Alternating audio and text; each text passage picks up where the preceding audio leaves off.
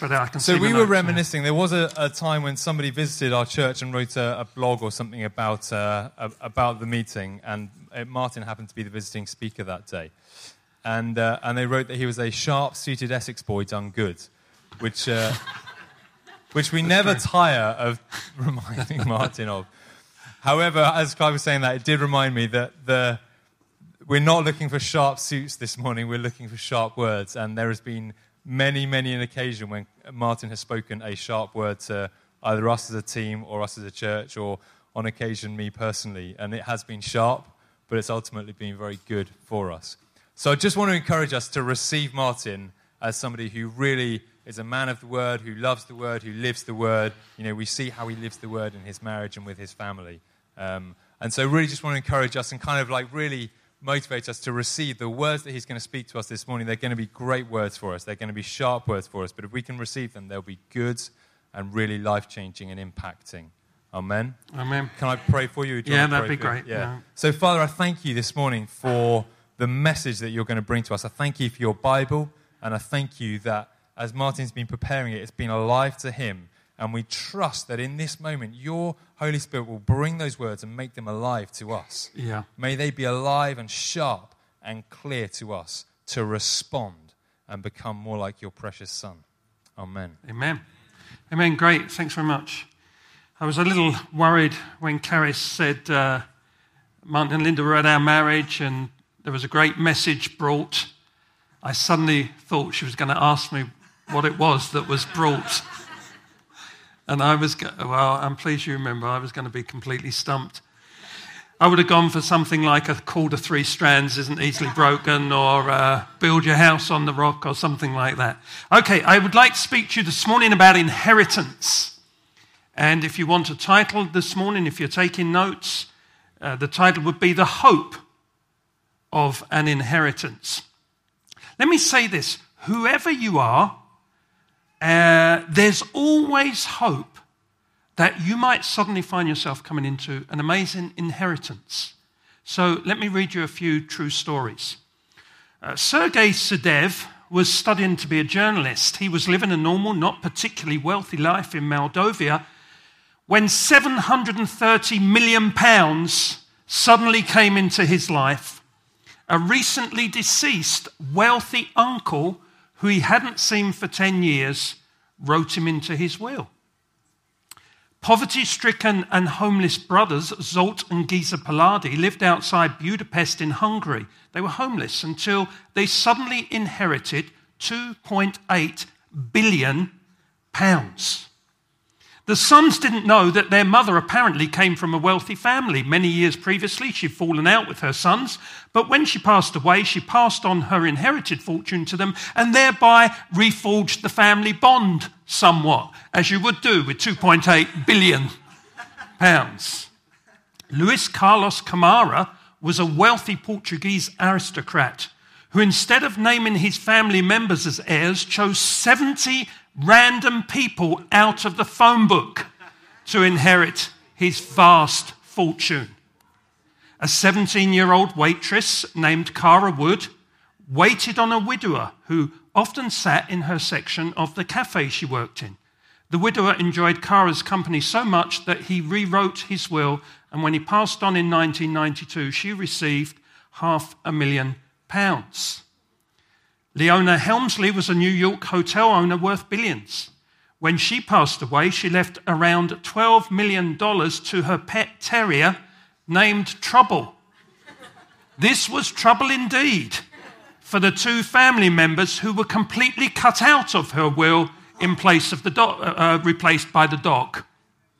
So, the long and short of these stories is this.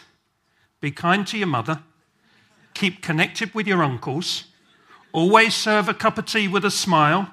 Never go ex-directory. Always stay in the phone book. And always understand when it comes to inheritance, you could be in competition with the family dog. A husband and wife were fighting, and she yells at him, "Hey, the only reason you married me was because my great uncle left me inheritance of £1 million. He turned back calmly and replied, "Don't be ridiculous. I don't care who left it to you."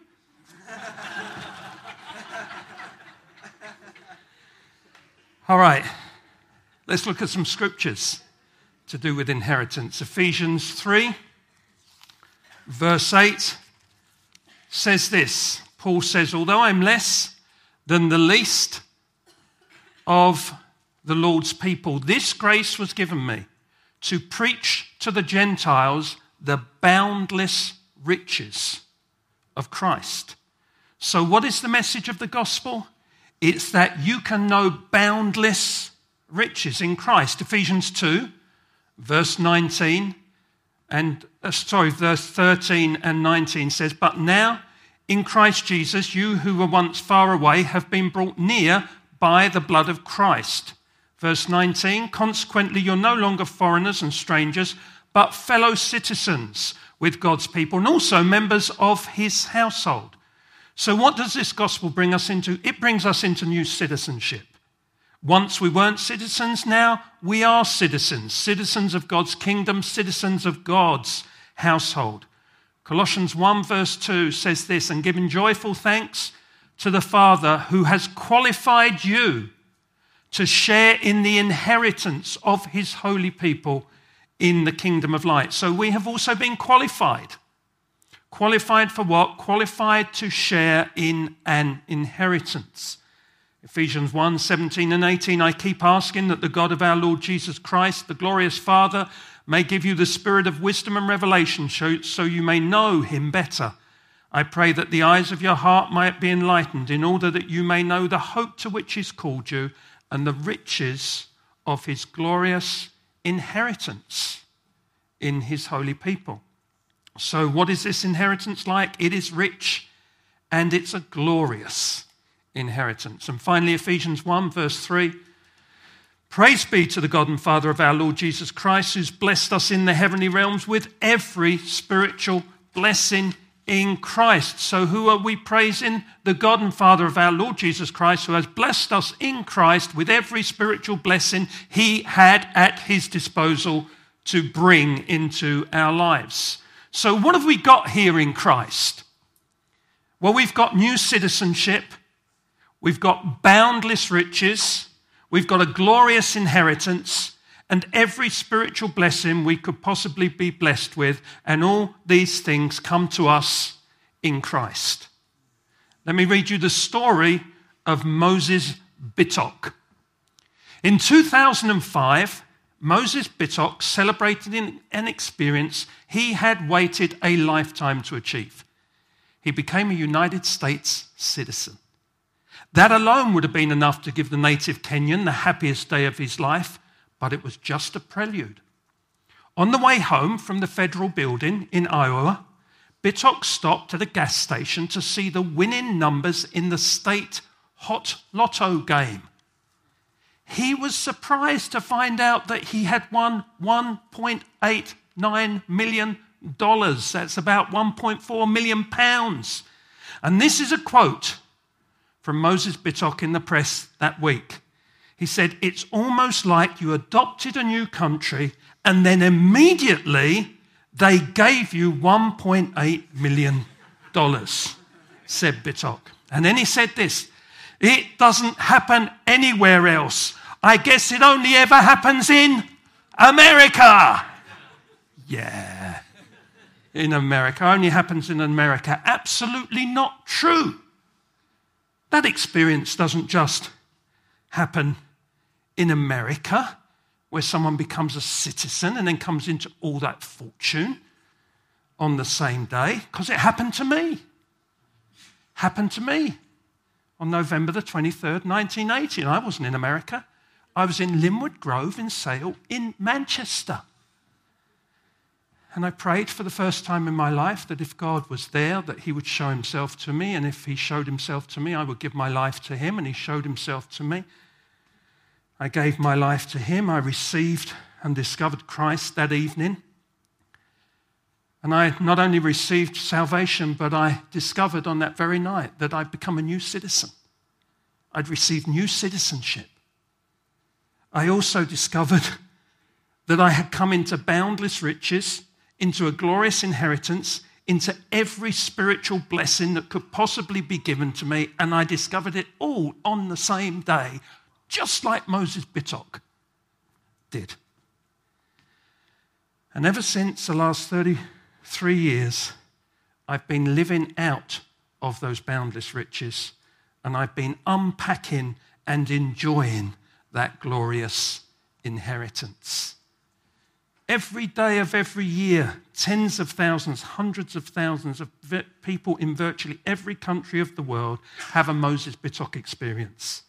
They discover the hope and joy of new citizenship, and at the same time, the hope and joy of a glorious inheritance that they come into alongside it. So I simply want to talk to you this morning about that inheritance. I have 7 points this morning, but I preached this message several times. I only once got through all 7 points. The last time I preached it, I only got through 3, so we'll see. I'll probably plumb for 5.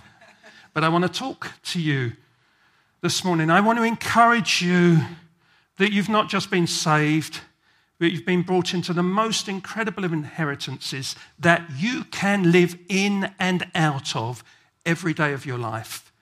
And I want to encourage you, I want to challenge you and say, are you living out of that? Do you see that? Do you know that? Are you living out of that?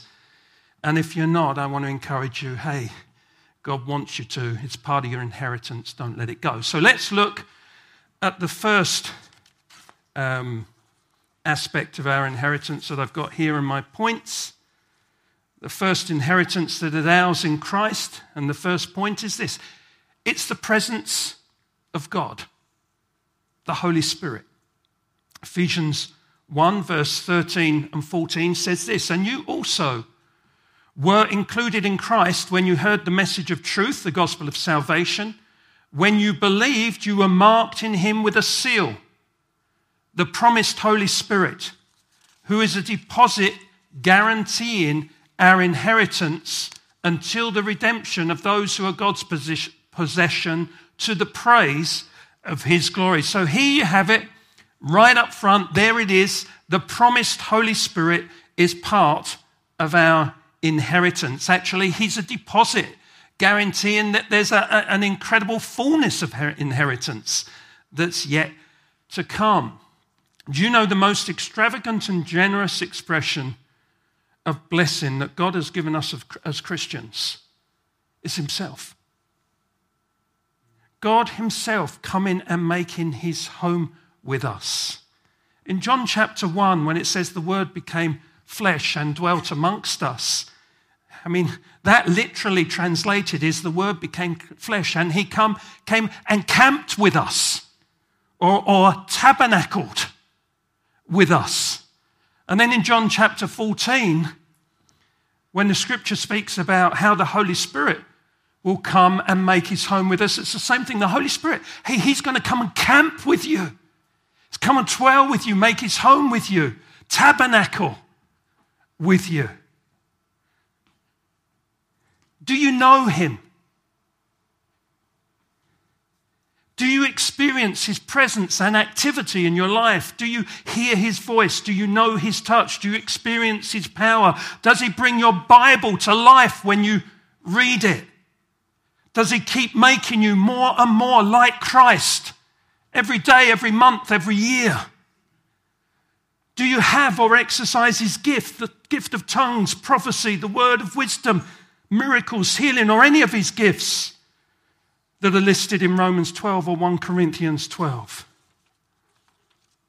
Let me read you this article by Francis Chan, who's a church leader and well-known speaker. He said this, he said, I cannot make someone fall in love with Jesus. Only the Holy Spirit can do that. He said, it really came home for me, literally, with my own teenage daughter who 18 months ago was not in love with Jesus. I spent nights crying, bawling, praying to the Lord. He said, here I am, known for my ability to communicate all over the world, but there was nothing I could do for my own daughter that would make her fall in love with Jesus. Of course, I could still guide her and lead her, but I was powerless to convict her of God's love. I prayed, God, either your spirit comes into her or your spirit doesn't. It doesn't matter how great a dad I am, I cannot bring her to life. One day she came into my room and she said, hey, Dad, you were right. The Holy Spirit wasn't living in me, but now he is. She talked about how near she was to God and how everything had changed. And he says, my wife and I were skeptical. We really wanted to see evidence of change. But 18 months later, I can say she's really, really different, really changed, more Christ-like, a new creation. I didn't do that. It was a presence and activity of the Holy Spirit in her life that did that.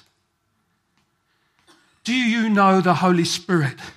Do you know his presence and activity in your life? Is he filling your life, or is he confined to a corner or a sort of a section of your life? Are you living in the fullness of the Holy Spirit's activity in your life? I just need a volunteer. Paul, why don't you come and just help me here? Let's, if we can get the camera, if you can take this bit of water there and hold it up for the camera. Okay, so what I have here is some Alka-Seltzer. Anyone remember that? Okay, that's fine. I want to suggest to you this morning that you can living with the Holy Spirit is like living with Alka-Seltzer. Is that okay? Don't say it's heresy, not yet, till you see how it's going to work. So here's a question. We can live with the Holy Spirit like that. Yeah? Don't move it about too much. You're on camera and you're trying to be helpful. Okay, so are we living with the Holy Spirit like that? Compartmentalized, sectioned off. You can have access to some of my life, but not all my. We living with the Holy Spirit like that? Or new water? Are we living with the Holy Spirit as we're meant to be living with the Holy Spirit? Which is like that. The Holy Spirit, that's fine. I think people have got it. Well done. Give them a round of applause. Just give them a bit of encouragement. The Holy Spirit is our inheritance. How do you want to live with him? Do you want to live with him wrapped and contained in your life, or unwrapped and fizzing and filling the whole of your life and glass? Do you want to live with him like a blocked up well or like a bubbling spring? Our goal is to live in such a way as to unwrap the packaging around the presence and power of the Holy Spirit within us and let the fullness of his grace and power and life fill every area of our lives at all times. The presence of God, active and dynamic in your life, is your inheritance. Don't settle with living with the Holy Spirit wrapped and contained. You need to live in his presence in such a way that you're feeling his life, his energy, his touch, his power, working in you and through you at all times, in all situations. Don't settle with a Christian life that's anything less than that, because God's greatest inheritance to us is actually himself. The second inheritance that is ours in Christ is the righteousness of God.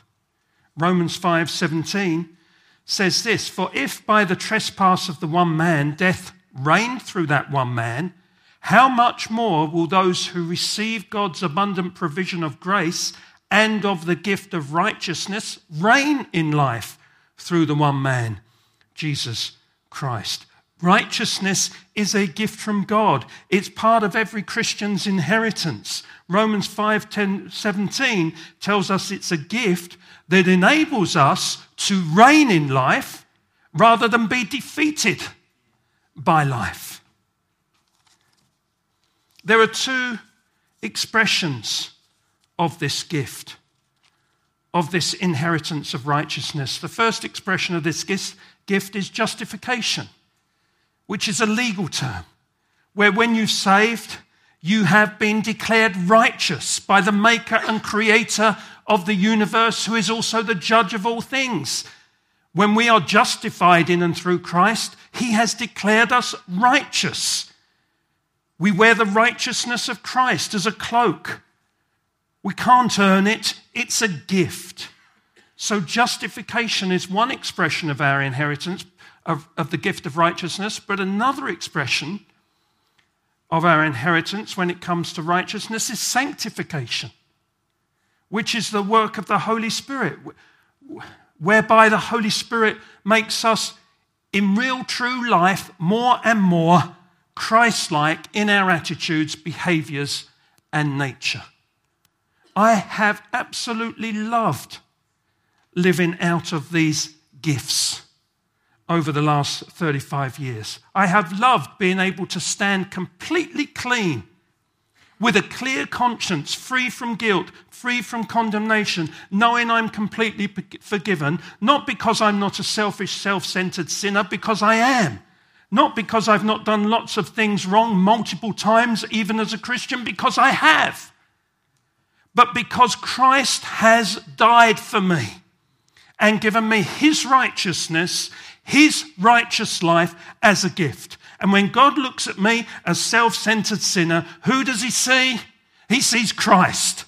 Whose righteousness does he see? Christ's righteousness. How on earth could I stand in the presence of God if I didn't have that free gift of righteousness that I could stand in and be clothed in and stand in his presence in? I couldn't even look on his face. I couldn't even mention his name if I didn't have and live in that wonderful, wonderful, wonderful inheritance that is ours, called justification in Christ.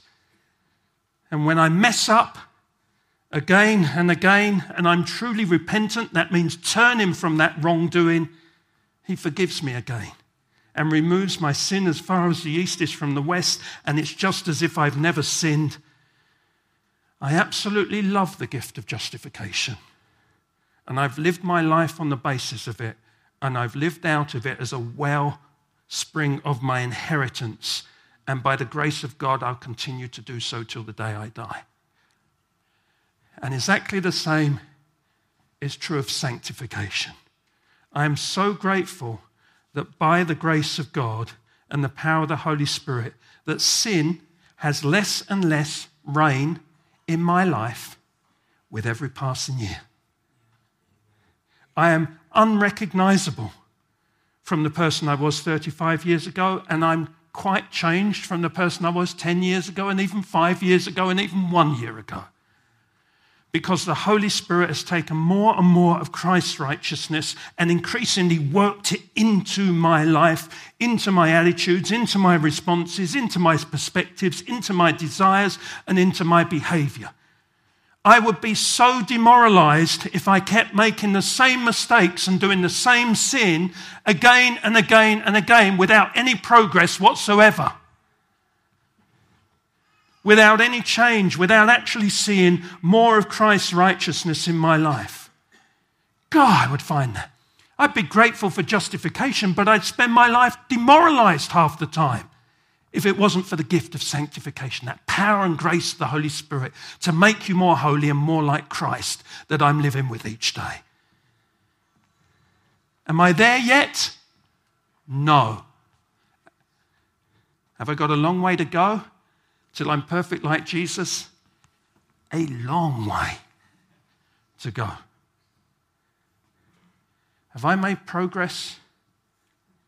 An enormous amount of progress in being more Christ-like. Am I still making progress today, yesterday, and growing in the likeness of Christ?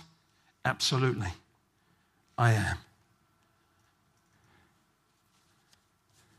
The righteousness of God in the form of justification and sanctification is a gift. It's your inheritance. It's a well you should be drawing life from and enjoying. So I want to encourage you this morning, enjoy it, both aspects of it. Draw deep from it and live fully out of this incredible inheritance of the gift of righteousness. That's how people reign in life. Through justification and applying it and living it, and then through sanctification. That's how you reign. Rather than getting defeated all the time. And it's a journey. And it's a journey of grace, but it's a journey of God's power working in our lives. Oh, that the people of God would really draw and tap into the inheritance of righteousness. And they would not be up and down in the way they so often are, but they would know victory, even in disappointments, even in failures, even when they fall and when they stumble, because the grace of God and the gift of righteousness makes provision for those struggles and difficulties and falls and disappointments as well. Amen? Okay, good. You've gone a bit quiet at that point. You're either under great conviction or you're just sort of taking it in and thinking, yes, we need to live more out of justification and sanctification. Let's talk about the third inheritance that's yours in Christ. I want to talk about the love of God. So I've talked about the presence of God. I've talked about the righteousness of God. Let's talk about the love of God. Ephesians 1, verse 4 to 5 says this, "For he chose us in him before the creation of the world to be holy and blameless in his sight. In love, he predestined us for adoption to sonship through Jesus Christ in accordance with his pleasure and will." And then 1 John 3, 1a, "See what great love the Father has lavished on us, that we should be called children of God, and that is what we are." How amazing is the love of God? How amazing is the love of God that chose us before the creation of the world. Didn't choose us as a job lot. I choose you lot. Chose us by name to be his. Not because he had to. It says according to his pleasure and will and out of his love. He chose us. Not only did he choose us to be with him, but that love also adopted us and brought us into his family. Not only did he choose us and adopt us, but he also gave us an incredible identity. Sons and daughters of the King of Kings and the Lord of Lords. A chosen people. A royal priesthood. A holy nation. Once we didn't belong to God. Now we belong to God. We're his. Incredible sense of value and identity. Incredible sense of worth he's bestowed on us. The cross is the ultimate statement that you're worth something to God. That he would die for you. I mean, I know it sometimes sounds a bit cliche, but if you were the only person that need dying for, he would have died for you on the cross. The love of God that, when Christ died for you on the cross, it's the ultimate statement in the universe that you are of value and you are of worth to someone, to God himself. The love of God chose us, adopted us, gives us incredible identity and bestows upon us amazing value. In a world where people are just constantly struggling to find their identity and know who they are and get some sense of value and worth from this and for that and the other thing. Oh my goodness, it's been given to us as a gift. If we would know how to live out of it. The ultimate expression of love for someone is wanting to be with them. God literally moved heaven and earth to be with you. Let me read you an article by Tim Keller, who leads, again, he's a church leader in New York. Tim Keller says this. He says, imagine you're a billionaire and you have 3 $10 bills in your wallet. You get out of a cab and you hand the driver one of the bills for an $8 fare. And later in the day, you look in and you find out that there's only one $10 bill in your wallet. And you say to yourself, hey, either I dropped a $10 bill somewhere or I gave the taxi driver 2 $10 bills. What are you going to do? Are you going to get all upset? Are you going to go to the police and demand they search the city for the cab driver? No. You're going to shrug. You're a billionaire. You lost $10. You are too rich to be concerned with that kind of loss. This week, somebody criticized you. Something you bought or invested in turned out to be less valuable than you thought. Something you wanted to happen didn't go the way you wanted it to. These are real losses. But what are you going to do if you're a Christian? Will this setback disrupt your contentment with life? Will you shake your fist at God, toss and turn at night? If so, I submit that it's because you don't know how truly rich you are. If you're that upset about your status with other people, if you're constantly lashing out at people for hurting your feelings, you might call it a lack of self-control or a lack of self-esteem, and it is, but more fundamentally, you've totally lost touch with your identity. As a Christian, you're a spiritual billionaire and you're wringing your hands over $10. If only the people of God knew how much they were loved. If only we were secure in our value and identity in Him. We are billionaires, but so often we live as paupers. The love of God is an amazing inheritance to live out of, to draw your sense of value and identity from. Are you living that way? Or are you living as a pauper? I'll go through them quite quickly, actually. We might get through 4 or 5. I'm going to miss that one. Jump to the next one.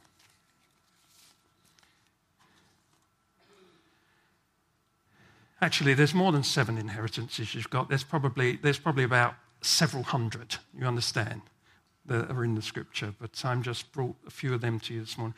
Let's talk about your inheritance in terms of the steadfastness of God.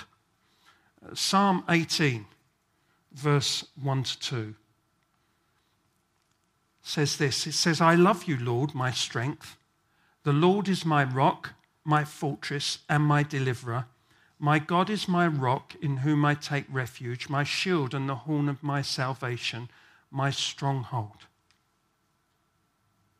Our inheritance is to live with that God, Him as our God. This is who and what God has been to me over the last 35 years. I'm so grateful to God that part of my inheritance is the opportunity to build my life, my marriage, my family, my hopes, my dreams, my aspirations on a totally different foundation to any foundation that the world has to offer. To build it all on Christ, the unchanging, immovable, unshakable rock. What an inheritance. It doesn't mean that everything's been easy. It doesn't mean there's been a complete absence of trouble or difficulty, nor that things never feel as though they've gone wrong or proved disappointing. But it has meant that everything that's been built on Him in our lives has stood firm. I was recently contacted by some friends, well, a friend and sort of via him someone else, a university friend that I hadn't had any contact with for 15 years. And he contacted me and he actually talked to me about, what's happening in your... Well, he talked to me about what was happening in his life and how his marriage was in difficulties and how his son was in difficulties and how his the daughter was towards him and the dysfunction in their relationship and how his health was and how his job was. And it was a painful... I was really pained. He was someone I met on the first day of university. We were 18 years of age at Manchester University Medical School. We met each other in the first week. We stayed friends, because you often do with those that you meet the first week. Full of hopes, full of dreams, full of aspirations. Here we were many years later, in our mid-50s, talking about how life had gone. And actually, there was a lot of brokenness in his life. And then he told me about one of the other friends that we were close to, how his marriage was in trouble and all sorts of things that were happening there. And that same week, I had connections with my brothers where all sorts of things were broken and falling apart and getting into trouble in their lives. And I found myself talking to Linda afterwards, and I just said, you know, there's absolutely no difference between me and my friends or my brothers. We're exactly the same. There's only one difference. I've chosen to build my life on Christ the rock, and they've built their lives. I'm not a better person than they. I'm not more sensible and wise. Not at all. The only difference is we've chosen to build on different things and in different places. Doesn't mean everything's perfect. We can hit all sorts of issues. Even Linda and myself can hit all sorts of issues. But we constantly come back to the rock. The Bible's quite clear. Building our lives on any other foundation other than Christ is like building our house on sand. I asked that in another church and they didn't have the answer. I don't know what Bible they're reading. I thought it was fairly obvious. But it is. One of the great things, the inheritance we have in Christ, we're not just saved, not just relationship, but it gives us a completely different foundation to build everything on. This is a gift. Oh my goodness. Why would Christians build on sand when they could build on the rock? And yet they do. You and I have an incredible inheritance, the security and confidence to build our lives on Christ, our rock, our fortress, our shield, our refuge, our stronghold. Every other foundation will ultimately fall. Where are you drawing your security from? What are you building on? If it's Christ, keep going. Keep drawing from that well. Keep living out of that inheritance. If it's not, then I want to encourage you this morning, for goodness sake, shift what you're building on sand and put it on the rock, because that's a glorious inheritance when it comes to building. Okay, let's just do one more to finish, and then how many will have I done? 5? Okay, that's pretty good. No, I just finished on this last one. I've got the 7th well here, but it's probably your 5th. So it's very simple just to finish. It's the eternal things of God are also part of our inheritance. 1 Peter 1, verse 3 and 4 says this: Praise be to the God and the Father of our Lord Jesus Christ. In his great mercy, he's given us new birth into a living hope through the resurrection of Jesus Christ from the dead, and into an inheritance that can never perish, spoil, or fade. And this inheritance is kept in heaven for you. In 1997, Princess Diana died. She had 2 sons, as you know, William and Harry, at the time. She left to them an inheritance of £16 million, which actually is about £22 million now with all the investments and that. But she left that. But through their teens and 20s, they had to live on an allowance. They had to live on a deposit of it. They were actually only able to come into the full inheritance when they were 30 years of age. Could they fully inherit it?